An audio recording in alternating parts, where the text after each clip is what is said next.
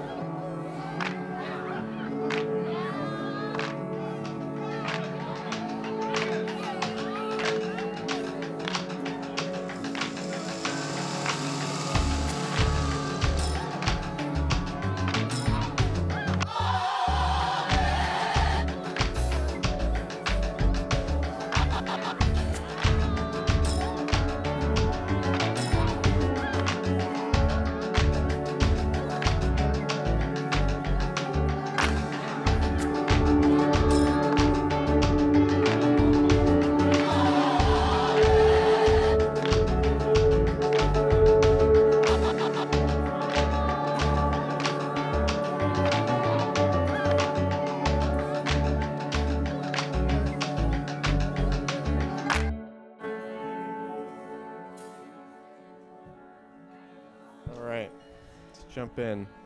So welcome to episode 8, the actual episode 8. Last week I said that one was episode 8, but it is not. This one is, of the Front Porch Podcast. Emily and Paul again. I'm Paul. I'm Emily. And here we are, reporting from inside the front porch. Mm-hmm. Just another week of excitement here. A little more than usual, I think, for me. Gotten outside more. Oh, good. Yeah. I have not. Okay. This week has been an inside week. Oh, Yeah. that's good. No, No? it's been unpleasant. Oh. Well, I mean, it's fine, but Okay.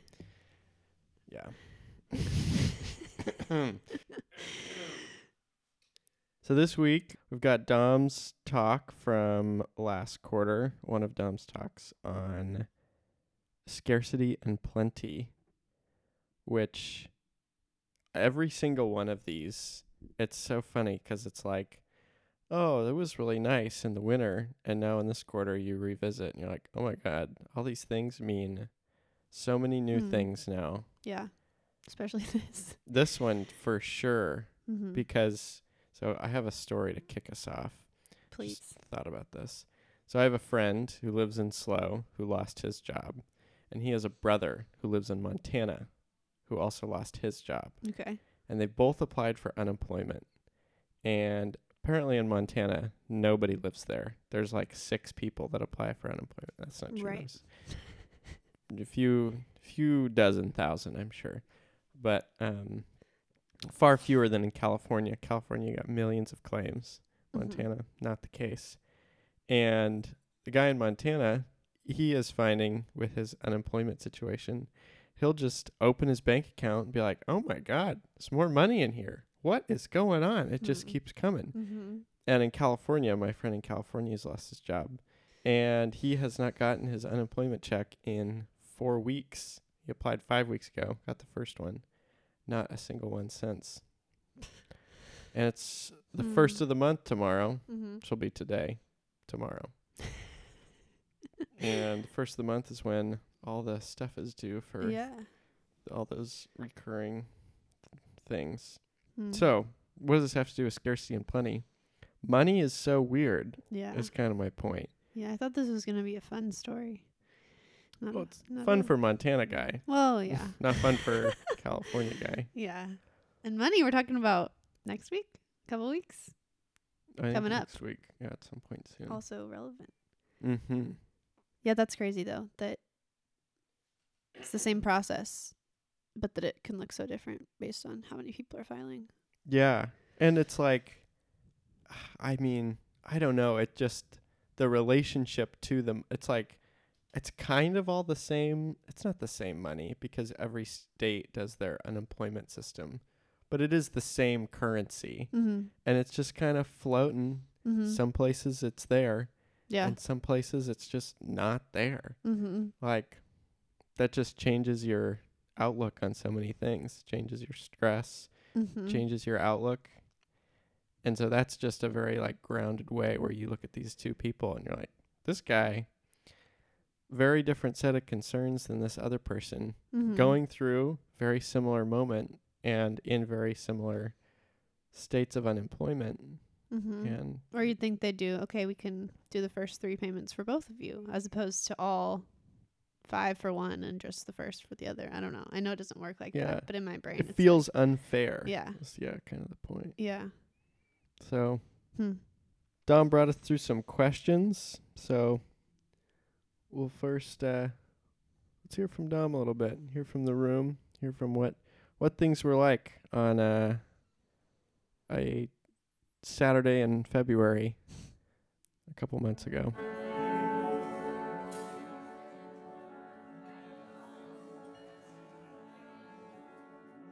We're going through a series called The Politics of the Divine, and tonight I want to look at the ideas about scarcity and plenty and kind of how that impacts us.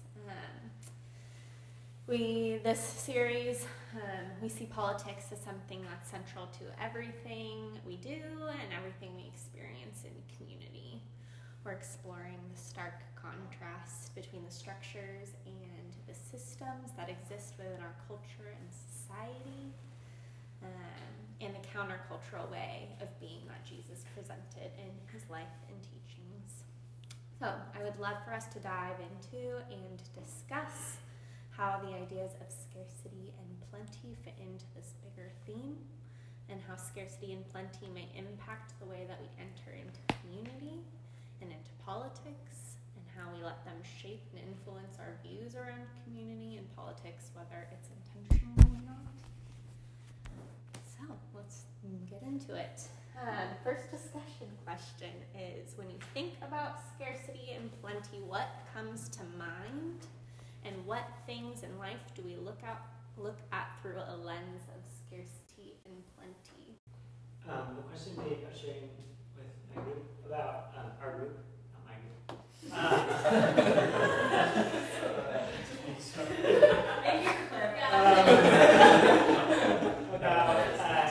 I'm reading this book on trees right now, or not on trees, but about trees. Trees are the kind of main character in some sense of the book, but about, so it made me think about the environment. What's it called? It is called The Overstory. Oh. But I just think about the environment in terms of how we as humans think about the environment. Like, we often come at it at a place of, like, there's plenty of resources. And so we scour the earth and take everything. When really there's not a lot.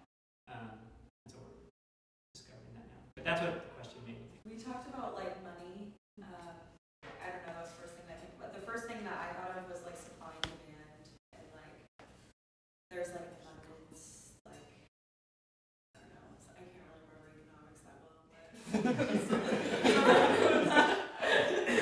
but also the golden cornucopia from Hunger Games, like abundance of food, like but yeah, we were also talking about how like me and Haley specifically will always joke about like being really rich. I mean, I'm so rich right now. I just spent like $25 at Goodwill, and like having a posture of plenty when you live reality and scarcity, like being like, I could get that. yeah. Just the concept that we even joke about being rich, I think is a little odd if you think about it. Like, why is that something that's funny to us, or like that we pretend to be or pretend we want to be? So the first one we had, when you think about scarcity and plenty, what comes to mind, and what kind of things do we think about through these lenses?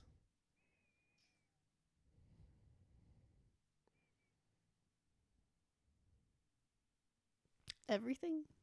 Yeah. I remember that was my first thought on the Saturday. Okay. It was hard to find an example of something that doesn't operate in that frame of mind. In either it being scarce or not being scarce. Mm-hmm. Yeah. My first thought was groceries. So everybody's freaking out Yeah. for the past little while. We didn't have toilet paper for a little while. We figured it out. Hand sanitizer. Hand sanitizer. Flour. Flour. Yeah. Everybody's making bread. This is okay. Regarding scarcity and plenty. Mm-hmm. it was a mindset that we're not going to have enough of these things Mm-hmm. that created the scarcity. It was people Mhm. thinking, oh, shoot, like there is not going to be enough of all this. Yeah. So we're going to have to get some. But the thing about supply chains in our day and age is that there is always going to be enough toilet paper Yeah. unless, I don't know, some absurd terrorist bombs all the toilet paper plants, which is Mhm. extremely unlikely. Yeah. Toilet paper is going to be fine. The hand sanitizer is going to be fine. The flour is going to be fine. Yeah. But people think, oh no, there is not going to be enough. And then they generate a reality where there is Yeah. actually not Not enough of enough. those things. Was it you that sent the video of the guy that does the math of how many times you'd have to poop to use the amount of toilet paper that you've hoarded? Oh no, It wish was that so was me. funny. I don't know where I saw it then, but they calculated out like, all right, if you give yourself 10 squares for every time you poop, and you get one of the big boxes from Costco for your family, they did like a family of 4. He's like, you'd have to shit like 16 times a day to use that much toilet paper in like a month. Wow. Or I don't know. It was something ridiculous. But it's like we don't even need that much. Even if this lasts for 6 months, you're not going to go through that. Yeah. And it's still at the store. So Yeah. um Yeah, we create scarcity when we're afraid of scarcity. totally. Isn't that absurd? Yeah. That's so weird that we do that. What an odd trait of the humans. And we do that with a lot of things too, I think. Well, and you see like animals and stuff like when they become domesticated. Well, and even humans as we've domesticated ourselves. Mm-hmm. Or perhaps wheat domesticated us. That's a whole theory Yeah. in some book. Some book. It's Sapiens. Yeah. We're all talking about it. We still have these like urges, animals, both human and non-human, that like there's not going to be enough food at some point. Mm-hmm. And so we'll like, when we find it, like when a cat eats, like we had this cat that we found in the woods. And so we, Like when you were in high school? when I was in, I think 5th grade, Wow. this cat we found in the woods near our cabin. Oh, okay. And Makes more sense. it would always eat so much whenever it got food, because it was always like, this is the end. Mhm. If I might not find it again. Yeah. And there's some sort of like weird thing that kicks off in us, or we're under duress or in a stressful Uh-huh. situation, and we'll eat because our primal instincts say like, oh, this feeling I have, I'm sure you learned about this in your education, this feeling of stress and like the system is failing Yeah. means I need to bulk up on the food right now. But it's interesting because an animal presumably would learn And that it hasn't had enough, so then it would like overindulge. Whereas with this, most of the people that are hoarding these supplies have never had the experience of actual scarcity. yeah, So it's not this like learned response to something that they've experienced. It's just the threat of that of the possibility of that, which is a different. I think yeah, it's right to say that we all have these like hoarding or I don't know, gorging. like stocking up behaviors, but I think people do it in a different way out of a fear of something else coming, whereas an animal might do it out of a learned response to going without or to scarcity. Yeah. But even the cat, after she lived with us, she still did the same stuff.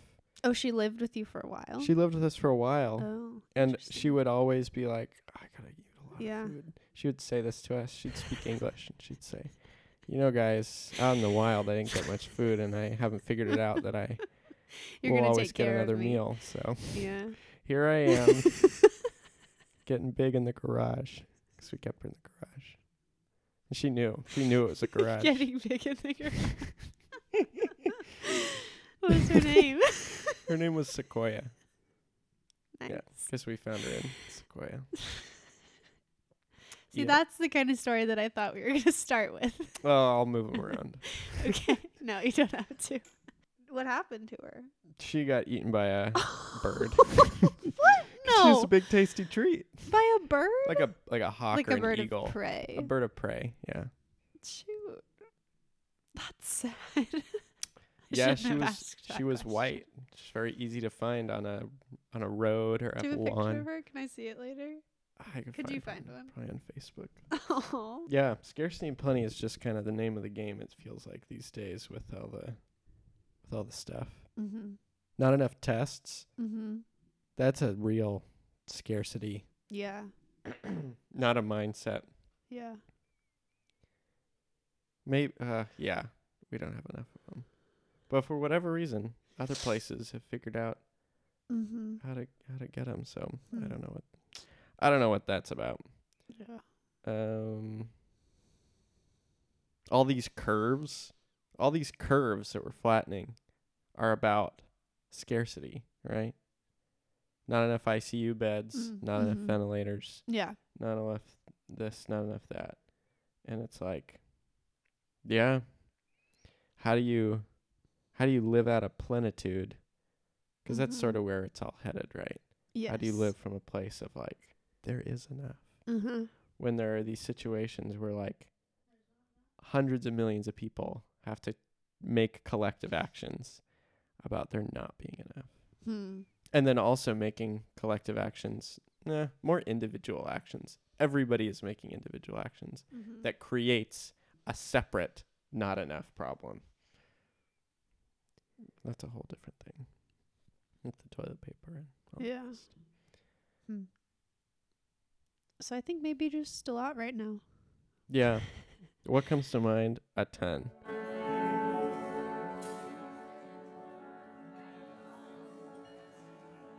I think that this is an important topic to dive into and look at, and also a pretty shared experience in humanity. I would say that just looking at politics across the ages in terms of kingdoms and empires and kind of the always wanting more mentality. But I think it's also a motif that's found in the Bible, even from the very beginning. And so I think it starts with creation and showing the relationship a creative God has with creation, but that also God created out of an overwhelming abundance, a plenty, if you will. Genesis 1:29 says, "Then God said, I now give to you all the plants on earth that yield seeds, and all the trees whose fruit produces its seeds within it. This will be your food." So even the food created had the potential within it to create more food, pointing to abundance and plenty. And so I think that this idea is woven in as a reminder and spills out into a world where fear and scarcity can drive so many decisions. And that scarcity is often a lens by which we view our experience in this world. But it could also be we could also have a lens of plenty. So, next questions for you all is, how does viewing things through a lens of scarcity or plenty impact how we make decisions? And does viewing things through one of these lenses impact our humanity, and how so? How does viewing things through a lens of scarcity or plenty impact how we make decisions? Does seeing it through a certain lens impact our humanity? How might it do that? I think we talked a little bit about it. If everyone's operating from scarcity, it makes us hoard things and makes us it makes it a lot harder to be generous and have a collective mindset. Yeah. I think it caters to individualism very easily without much I don't know, like if something's actually scarce, you kind of have the excuse of just thinking about yourself. Yeah. Of like, yeah, it makes sense to care for your own family or your own community over other people if it really is scarce. So as long as we're convinced that things actually are scarce, we can pretty easily justify being very self-centered or like taking what we need. Yeah. And I think that definitely affects our actions. I think there's whenever I think about these things, I think about natural resources and how in a lot of ways there is enough for everybody, right? There's enough for us to feed all the people, Mm-hmm. but it's just a matter of us like not being willing to distribute those things Yeah. in any sort of equal way. But there's like this separate thing from maybe it's connected, I don't know. I think about like cultures of consumption Mm-hmm. where there is this sort of like this thing in the air that's like I need to like be moving through stuff. Like there are things that I want to acquire, Mm-hmm. and then I'm just gonna keep on doing that. Yeah. And like a reality of plenty where it's like, oh well, the store's always full of stuff. Mm-hmm. Amazon's always got a new thing. There's always something else that I think, oh, if I had this, then things would be Mm-hmm. as they're supposed to be. Mm-hmm. That's kind of separate from this like scarcity plenty dynamic. Because then there's other places. I don't know. I'm not sure where I'm going with this, but I think consumption's a important like feature of it. Yeah. Well, even thinking about like the idea of like clothing consumption, Yeah. in one way, we operate out of scarcity. And in, I think in a different way, we know there's plenty. We know there are plenty of clothes. Mm-hmm. And we know that we will always have access to some sort of clothing at its most basic use. Yet we, like these trends that are happening, are only going to happen for a certain amount of time. Therefore, those styles and those cuts and fits and whatever are very scarce. But then as soon as they're gone, as soon as they're arguably the most scarce, we don't care about them anymore. The trend or the The clothes that are the trend. So it's like, Gotcha. okay, you like, I don't know, color blocking. Eventually, Is that like when the shirt has like 3? yeah, when it's like big, it's not a pattern, but it's like Yeah. large, I don't know, blocks of color.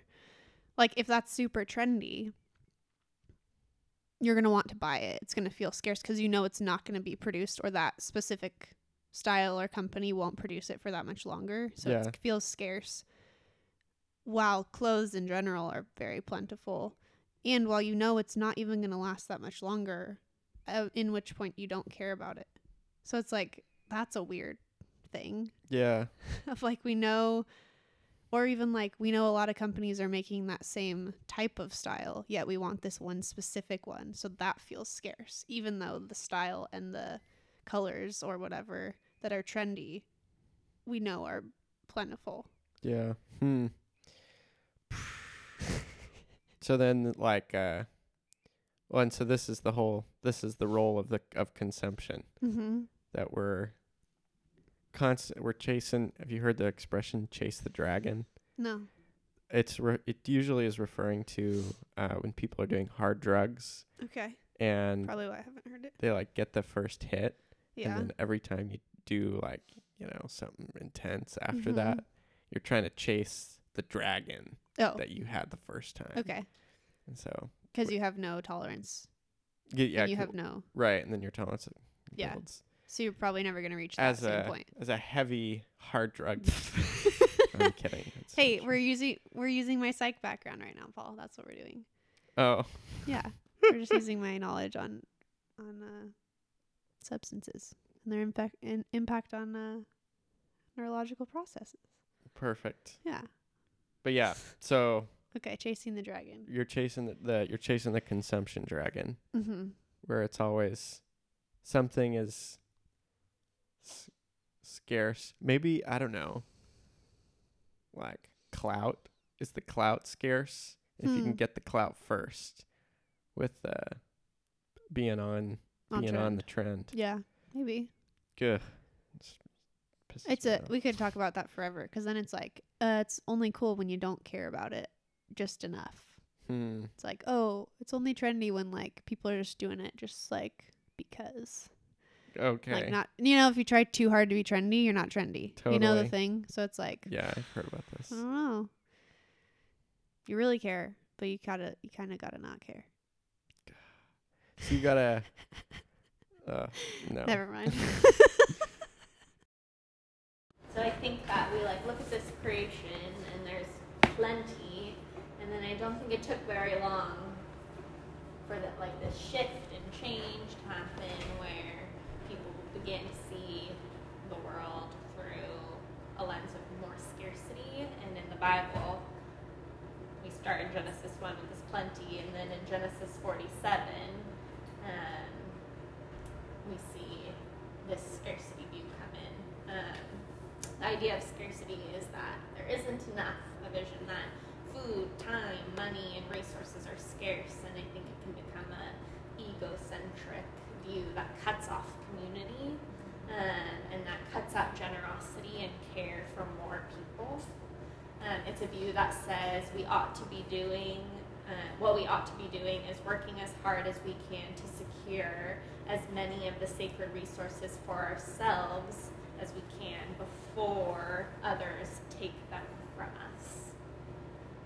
So as kingdoms and governments and these systems developed as a way that society functions, there were groups of people in power over other groups of people, and that seems to be a correlation of where resources became scarce and plentiful.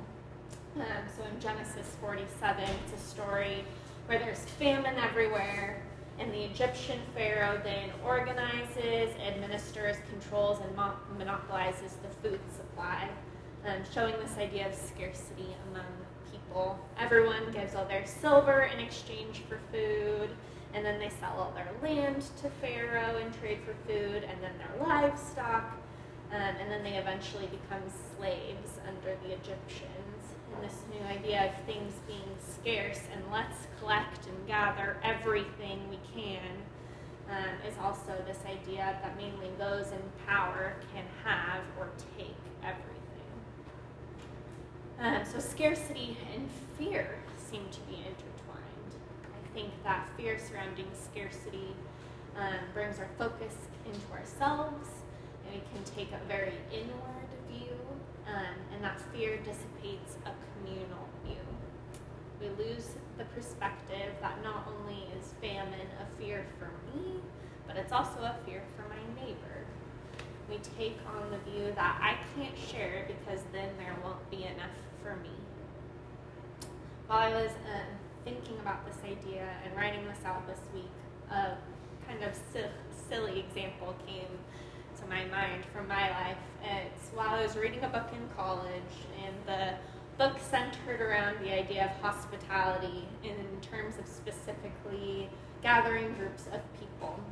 The author spoke of her love for cooking and trying new recipes and having people gathered in her kitchen and around a dinner table. And the group I was reading it with, and we all talked about how excited we were to be hospitable in the future when we had a house and could come together for fancy dinner parties with cloth napkins and wine. But it was this like out there thing, like when we have the things. And the scarcity came in and I think overtook this bigger idea of hospitality and doing it right where you are with what you have. And this idea that, well, I can be a hostess when I have the means to do it in that picturesque way, when I'm not a college student in a dorm room, and when I have money and nice things, etc. And I think the scarcity took me out of that present moment and out of the plenty I did have and continue to have, and rather than doing what I could in that time with what I had, I felt that there was only value to it when I could do it bigger and better. And I only felt the scarcity. So, based off of that kind of story, an example. Is there a time in your life where scarcity or not having enough of something has held you back from sharing in some sense? Okay, back to the good stuff. Is there a time in your life where not having enough has held you back from sharing something? Okay. Absolutely. Yeah. Yeah, Yeah. all the time. I could easily, I mean, we're still working right now. I could easily take some of my income and donate to more causes and organizations, but I haven't done very much of that. Yeah. Yeah. And it's like, I don't know.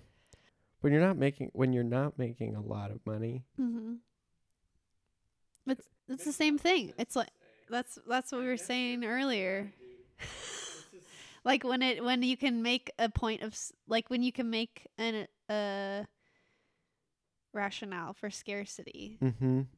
no one's gonna say people making minimum wage have to be donating if you still are working. Like no one's going to Trader Joe's and saying to those people like, you're making money, you better be giving it to people who aren't. Yeah. They're saying thanks for working the essential jobs, which yes, of course. But like when you can make a plea for scarcity, no one's telling you have to share. Yeah. Yeah. Ugh. There's a bunch of stuff going around on the internet when the stimulus package was about to hit. Everybody's getting $1,200, and it was all this stuff about like, here's the place that you should donate your $1,200. Mm-hmm. It's like, there's a lot of people that should not be donating that $1,200. They should be paying their rent. Yeah. And it seemed like, I mean, if I'm seeing it, probably other not super wealthy people are seeing this. Yeah. It's like, are they feeling bad about being, I don't know, being poor maybe, and that they can't send it somewhere? Yeah. I don't know. Yeah. Generosity is an interesting thing. Mm-hmm. It doesn't make a lot of sense evolutionarily. No. Pretty little sense. Yeah. Unless it's like, oh, like you are, I don't know, like the people that are close around you makes sense. But sending off your $1,200 to someone in Louisiana who really needs to pay for their housing or their groceries or something like that, it's a lot. It doesn't make sense. It's like, well, if we're going off of like basic drives here of the humankind, that does not make sense. Yeah. Generosity is a weird thing. Yeah. And that we've socially considered that like it's like a virtue. A virtue. Like the best thing. Yeah. There's something I want to talk about billionaires. Okay. I think a lot of times we think about, and billionaires, okay, there are people literally who have like billions of dollars in wealth, and then also this like the sort of people that like live in that class above like the operations of the peons that can just sort of like make a call and like get out of any problem, or you know, like the day-to-day struggles that most people face. There's just like, you have so much capital resource that those things are not issues. Yeah. And then like when those people are like super like they start a foundation or they like, we're like, oh, we're going to give like $100 million to this thing. Yeah. And people are like, oh my God, you guys are so generous. Like y'all are changing the world. Like these people are what's going to like fix society. But at that point, I'm kind of like, I would hope you would do those things. Yeah. Because how did you get to a place to acquire that level of dominance in our value culture? I mean, it's almost like paying reparations to the class of people that you have capitalized off of. Yeah. And saying like, oh, well, now I'm going to get, because it's a virtue, I'm going to get recognition and my reputation will be heightened because I'm doing what I probably should be doing if I've reached this point. Yeah. And there's that parable about the two people in there, or not a parable, it's just a story. Jesus finds the two people in the temple who are given money, Mm-hmm. and the one guy is like, spill all his gold coins, and they make a lot of noise, plink, plink, plink. And then the other lady comes in, and she has like 3 coins she's rubbing together and puts 2 in. And she's like, look at this lady. And I think there's one way to read that story and be like, all right, everybody, even if you're poor, you better pay up. Yeah. Because that's what Jesus wants. But I think, or Jesus is trying to teach something about fractions, like percentages. 2/3 is bigger than 1/10, 2/3 even if the 1/10 is costs more dollars. Yeah. Yeah. Yeah. Proportions are better perhaps. than Proportions digits. are an important part of society that we should be accounting for. I think that's certainly a possibility that he was expounding upon. Well, you know what, Paul? We'll seriously never know for sure. You're right. We'll never know for sure what he was talking about. I hope there's some time I can figure it out I hope at some so point. too. Or I get that opportunity to ask somebody who'll know. Why 12 disciples? It's a nice number. Hey, Divisible by so many other things. There's that story of the lady, the mother who has the pork roast or the pot roast, and she cuts off the ends, and that daughter or the son asks, Mom, why do you when you make the pot roast, why do you cut the ends off? And she's like, oh, it's just in the recipe, it says to cut them off. She's like, why? She's like, I don't know. She calls her grandma, or she calls her mom. Hey, Mom, why in the recipe does it say cut the ends off the pot roast? She's like, oh, it's just in the recipe. It's what my mom told me to do. And so luckily in their family, they've got the great grandma still around. So I call the great grandma up. Hey, great grandma, why do we cut the ends of the pot roast off in the recipe? She goes, oh, the pan was too small. Had to cut the ends off to get it to fit in the pan. So the point is, like, sometimes we do things with that we don't. I thought this was don't at know why. first. I thought this was your retelling of a biblical narrative. Oh. You know, the lady with the pot roast. Remember? She washes Jesus' feet with the pot roast or something. I don't know. The pan was too small for the 2 feet, so Or you she's cut off the like, toes. What is she in the street and people are stoning her for the pot roast? I can't. I get them mixed up. No. Okay. The point is that we sometimes we do things Without thought. and we don't know why we do it because we Yeah. just do it. And what were we talking about earlier? What was that connecting to? I have no idea. No, the proportions and the giving. Oh, the 12 disciples. It's like, what if, why was it 12? It's like, well, we had 13 because we thought it was kind of cool. Like, 13's like the devil's number. Right. So we rolled with 13 because we were like badass dudes. And then one of them got run over by a You just turned donkey. into Kyle Teskey real quick. Some badass dudes. Badass dudes. They got ran over by a donkey, and we're like, 13 Yeah. is not a good idea. 12 it is. 12 it is. Yep. We are all over the place, but Yeah, it's this great. would be a mess. I think it's pretty easy for this idea of scarcity to slip into many aspects of our lives. And I think that we can see this tension of plenty and scarcity throughout political realities within the Bible. But I also think that if we look at the headlines of the news today, we could see where these motifs come into the political motivations of today. So my next question for you all, and we can just kind of shout these out together in a big group, is where in the landscape of politics today might scarcity versus plenty be a driving motivation? What topics, political topics or issues, might this idea be behind in some sense? Social welfare. Yeah. We don't have enough for the poor. More military, please.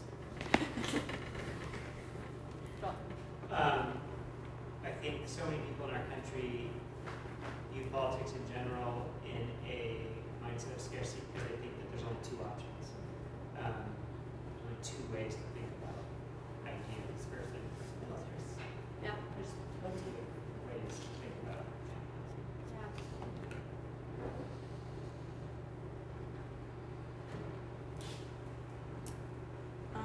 The environment, climate change, you know, we have plenty of water. No, we don't. California.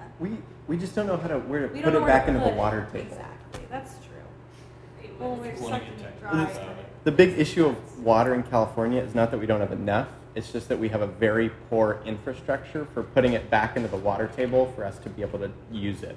So it just runs off and we put it straight back into the ocean and then we can't use it then. So it's not that we don't have enough, we just don't have enough infrastructure. Too salty. When I pulled up a list of big policies in 2020 and things that are hot topics in this upcoming election year, there are some examples of these issues that I could see scarcity and plenty being a factor in: immigration, healthcare, taxes on the wealthy, minimum wage and universal basic income, fracking, carbon taxes, education surrounding student debt, and free college. And those are just a few. I think if you looked at the whole list, you might be able to see places where this tension resides in. And a lot of these hot button issues are very politicized, and like Joel said, there's kind of two ways of thinking about it, and we fall into those camps.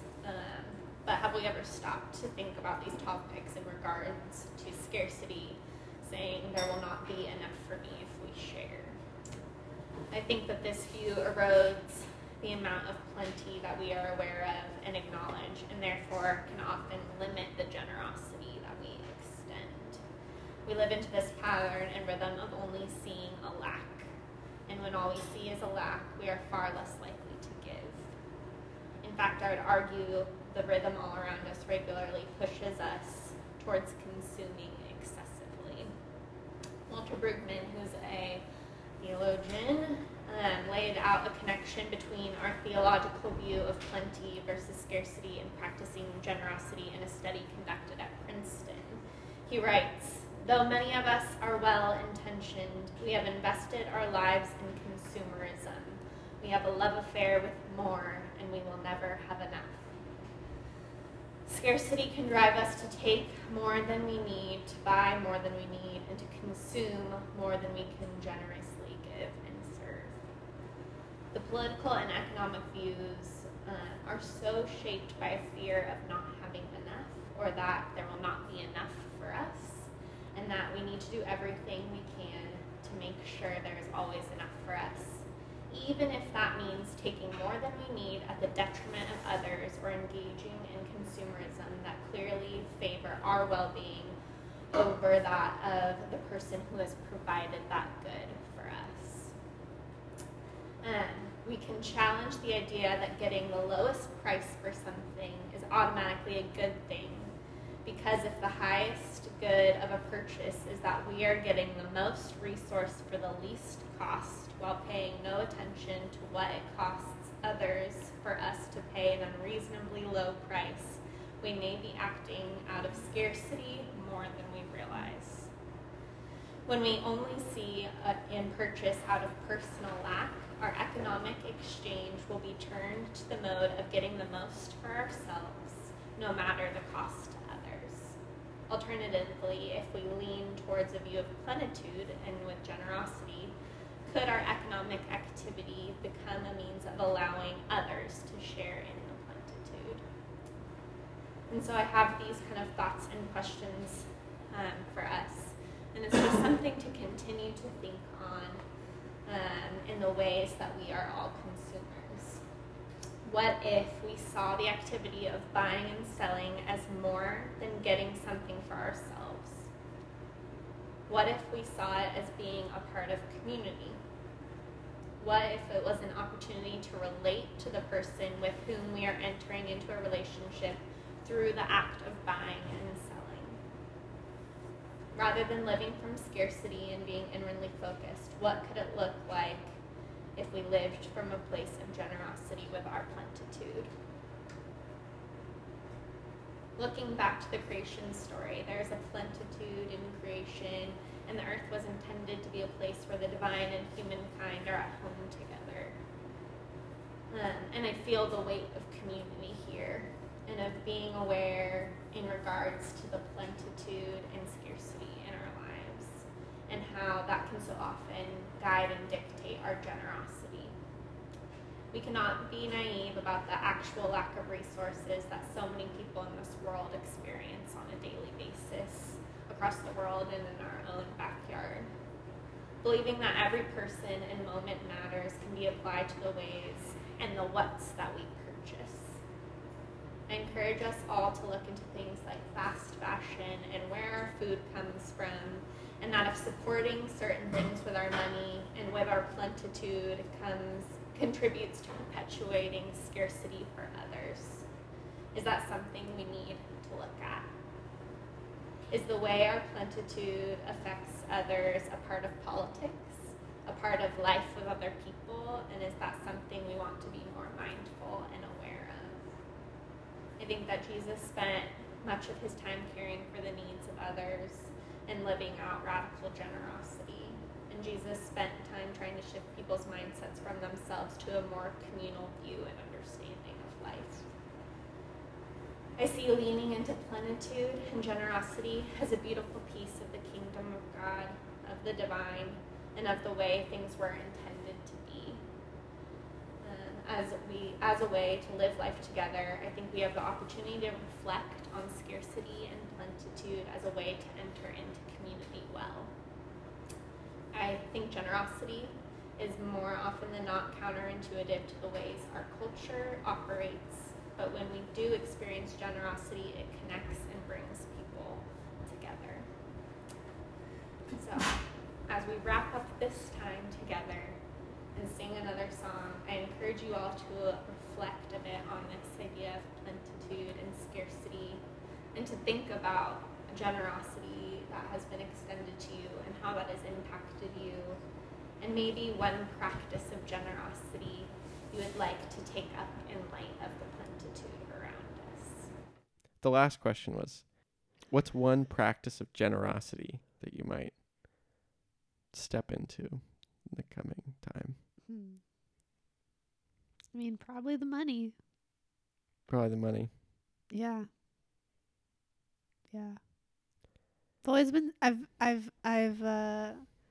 always been a very anxious person when it comes to financial security. So maybe that is a lesson that I need to learn, is that, savings are nice if you eventually need to use them. But if they're just sitting there, you could probably be doing better things. Not all of them, just some. Yeah, perhaps. Yeah. Yeah. Or I don't know. I know I'm going to have a job for the next year at least. So they're just going to keep growing little by little. And I don't know. Maybe I need to do that. Yeah. I could very easily find an electronic copy of most books that I would like to read. But do I want to pay for a book of an author that I really enjoy? Probably. Yeah. I bought 2 copies of a recent book that just came out. Yeah. Because the author's been freaking out about releasing a book in a pandemic. Yeah. He was like, this is crazy. Yeah. Like, I'm going to lose everything. It's like, oh, man. I get 2. Untamed, and she has, while it's been for sale since it was released, she's said please buy from a bookstore like this. Please buy from small bookstores. Here are their pages, here are their websites. And it's more hesitant of saying order it from Amazon or kind of the bigger chain bookstores. Wow. But that's just crazy, isn't it? Yeah. Literally sales from her book have kept this bookstore. That's insane. This Yeah. local bookstore from Beverly, Massachusetts. Glennon Doyle is an author. She's written this book called Untamed. From Porch is doing a book club on currently. Mm-hmm. This bookstore owner says that purchases of Glennon Doyle's most recent book has covered the sales of her one book alone covered her family's food for 2 weeks. That's crazy. Mm-hmm. I think also generosity when you don't have money. I think I could be more generous with my time or more Mhm. generous in my listening, which comes into the category of time. Like to people or Mhm. to things? Yeah. To people or to things. Like in person or just like Human and non-human beings. a podcast, I mean. Oh, like no. something like an actual conversation, not like a Yeah. okay. Yeah. Somebody, I think it was Krista Tippett, she once said, listening is an act of generosity. Something I've thought about a long time. Yeah. Because you're giving attention Mm-hmm. and you're giving time. And I think that there are few things otherwise that have as positive and immediate benefit with very little cost. Uh-huh. So there's all sorts of things that have short-term benefits and long-term negative costs down the road. Looking at you, climate change stuff. But listening, you just make somebody feel like they're known and heard. Yeah. And what does it take for you to clear your mind a little bit and be present? Mm-hmm. Is that torturous? No. Absolutely not.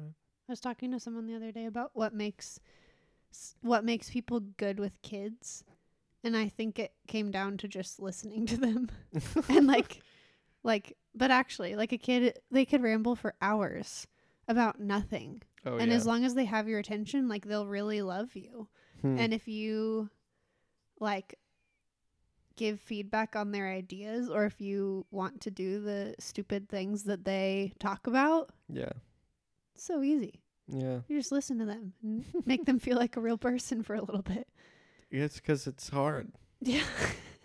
And I'm sure, I mean, do children feel like real people? I'm probably not asking those questions yet. There are plenty of adults who couldn't care less what a child has to say on any given subject. Did Yeah. you encounter that with Riley? Yeah, she was babbling on about something. And I think this happened this morning where she can't articulate what she means. Riley is your little sister. Riley's my 4-year-old sister. Where she is trying to explain something or trying to remember something. Yeah. And instead of me, even if I know what it is, instead of me saying oh, you mean this, Yeah. letting her explain it until she gets there and trying to help her be able to articulate it instead of just giving the answer or solving the problem. Mm-hmm. She responds very well to that, which is pretty cool to see in a small being, Yeah. of watching the process of her getting somewhere and realizing oh yeah, that's what that meant, or this is what this thing is called, and she's trying so hard to help me understand. And it would be much easier to just say oh, you mean you're talking about when we went to the beach and saw that thing, Yeah. instead of me being oh wait, where were we, who were you with, Yeah. what were you doing, what did you see? It's a lot. I mean, it is more time consuming because sometimes it takes her a while, but she can always get there. She just needs the right cues The right and questions. recalls. Yeah. The right listening. Yeah. And I think especially with memories of interpersonal connections, a lot of the most important ones were just when people listen. We learned in one of my psych classes that, what was it called? It's called the helping relationship, where you pretty much learn how to do like mini therapy sessions with another usually younger student. And the first thing that you learn in the class part, the lecture part, is you're not allowed to offer advice. Because one, it's probably not going to be that applicable to the person. And two, like, they don't really need it. You're just serving as like this mirror or sounding board for them to process their thoughts. And it's like very circular. And people know what they need more than they think they do. Oh, yeah. And so what people really need is just like a person to talk to, a face to communicate with that has what they call unconditional positive regard of like, you're not going to judge them for what they say or what conclusion they come to. You're not going to offer advice. You're just going to like lead them along the process of figuring out for themselves. But I think the moments that I can think of where I've had that or where I've helped someone get there are by far the most meaningful. Like, especially in comparison to like, oh, well, I did this and this was helpful. It's like, well, okay. Yeah. Thanks. Yeah. So I heard somebody say once that the advice that somebody offers usually is probably going to say more about the person giving the advice than meaningful to the person it's being given to. It's like, oh, yeah, you should do this. You should do that. They're probably saying, I should be doing this. I should be doing that. That's what I do right now. It's like, okay, let's go. You go do that then. Yeah. Advice is weird. Listening is great. What do we got? We got Saturday night worship gatherings. We're Zooming nonstop. I want to do an episode soon on Zoom and what it's doing to us. But, yeah, we'll get there when we get there. Just like, because we normally compartmentalize all of our social interactions. We got workspace, living space, friend space, social space. And now it's all on one box. Yeah. And that is just too much for a lot of us. Sometimes you forget what you can chat in a work setting, what you can chat in a friend setting. Totally. Just kidding. Not really. Oh. I feel like it's fairly easy to compartmentalize for me. Okay. But I do it. Regardless, we're Zooming. 5 o'clock.